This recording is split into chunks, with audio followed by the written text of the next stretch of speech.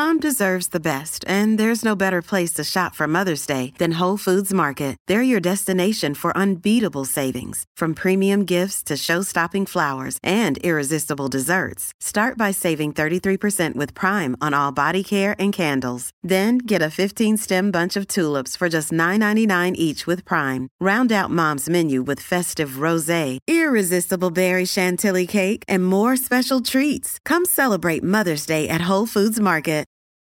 Your brain needs support, and new Ollie Brainy Chews are a delightful way to take care of your cognitive health. Made with scientifically backed ingredients like Thai ginger, L-theanine, and caffeine, Brainy Chews support healthy brain function and help you find your focus, stay chill, or get energized. Be kind to your mind and get these nootropic chews at ollie.com. That's OLLY.com. These statements have not been evaluated by the Food and Drug Administration. This product is not intended to diagnose, treat, cure, or prevent any disease. Breakfast with Gary Lyon and Tim Watson.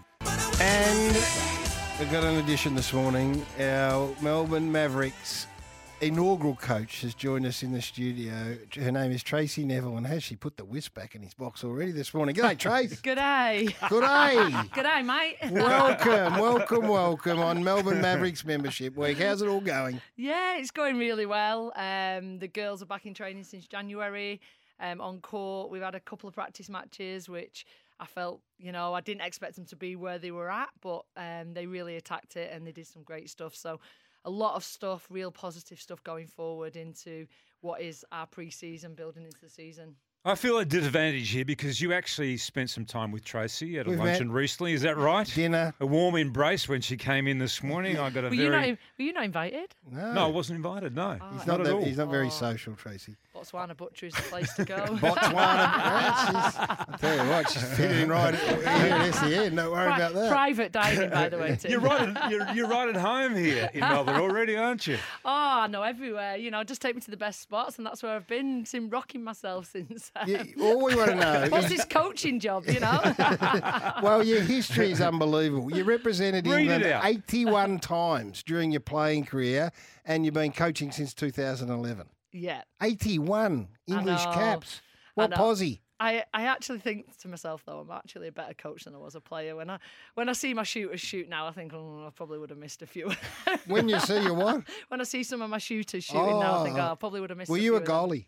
Yeah, I was a very small goalie. I was going to say you're not that tall for a goalie, are you? You must have been nimble. You must have been quick. I was agile, zippy, speed off the mark. And agile. You don't get thunder thighs without having speed. Executing speed. Tim's got thunder thighs. Why did you want to go into coaching then? Was it just a natural progression? No, it wasn't. I actually didn't want to get into coaching. I thought I needed a bit of time out, and I think it's because the playing career took so much of my time that you sometimes just want to break. But it felt like the natural path. So when I was younger, I had a coach who made me do all my coaching badges, and it used to pay a few bills and all that. So, and then when I got out of it, I started to coach an under-19 just club team, and I took them to the national final for the first time. Then I started to take another national under-19 team, and we were quite successful. And I thought, I quite enjoy this. I quite enjoy the on the spot coaching, but I also liked the high performance, and I liked technically being able to improve a player as well. So, and then obviously started to get my roles within coaching, and it sort of just progressed from there. And it feels like I just seem to sort of hiccup into my next job. It's not like I apply or go out and hunt at the job. It's just like a conversation seems to go into my next step of my future, and it just feels that that's the way it's always happened. And even this job, it was a conversation. It was a text message from the big boss here, and that conversation progressed, and before you knew it, I'm spending my life in Melbourne, bringing my family to the other side of the world. Well, coaching is teaching, and teaching is communication. I can already tell you're a great communicator. Do you think? Where does that come from? Well, have you ever met Gary? I saw him on the doco, the Beckham doco. He looks like a great communicator too. Yeah, I think we've always been very chatty, very social. I think my dad was the social king Neville. Neville, yeah. He was the social king of Bury, where we used to live. He taught us some great values. He was very well known, not only because of his name, but also because of the impact that he had on football back in the UK. I'm going to jump in. Did you set this up properly? This is the Neville family. No. I just had an expectation that most people would know who the Neville family were. So Tracey's father's Neville, but brothers Gary and Phil. Gary, more famous than Phil, was it? Be careful. He wouldn't be listening, would he? Gary sort of moved into more of your era now, hasn't he? Like the bad side, the dark side that you tend to avoid as an athlete. That's right. He's the Kane Corns of English radio and television. And Neville is Tracey's twin brother. Phil. Sorry, Phil. Neville's a dad, you pickle. No, sorry, I got that wrong. Tracey, Phil look what is I'm dealing Tracey's with. twin brother, yes. Yeah, Phil's currently taking the head coach of the Portland Timbers out in America. Right. Gary, he's doing everything at the moment. He's doing Dragon's Den, which is like your Shark's Den out here. He's doing commentary. He's running a lot of stuff at the moment. Is he doing the Dragon's Den?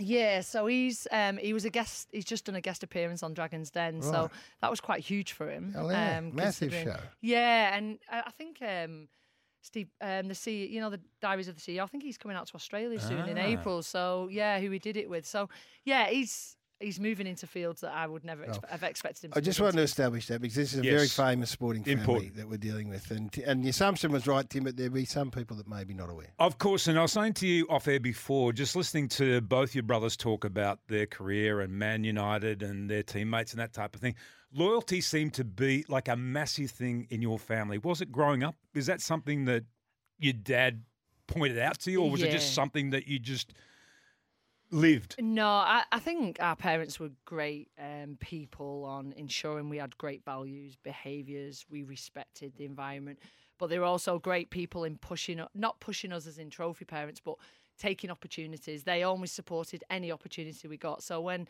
Gary, for example, got an opportunity to play for Man United at 14, it was a decision between him continuing an education or going and taking the risk. And how many footballs make it these days? And Philip was in the same boat, but my dad was like, you can always come back to your education, but this is one opportunity that you will never may get again, and you'll regret it if you don't go for it. And he was always that. So actually, you say we risk a lot in our family, but it's not risk for us because I think there's a security blanket around us and a support blanket around us that actually we sort of eradicate the risk, but they are risks. And did you feel like your career was as celebrated as the boys' career was growing up?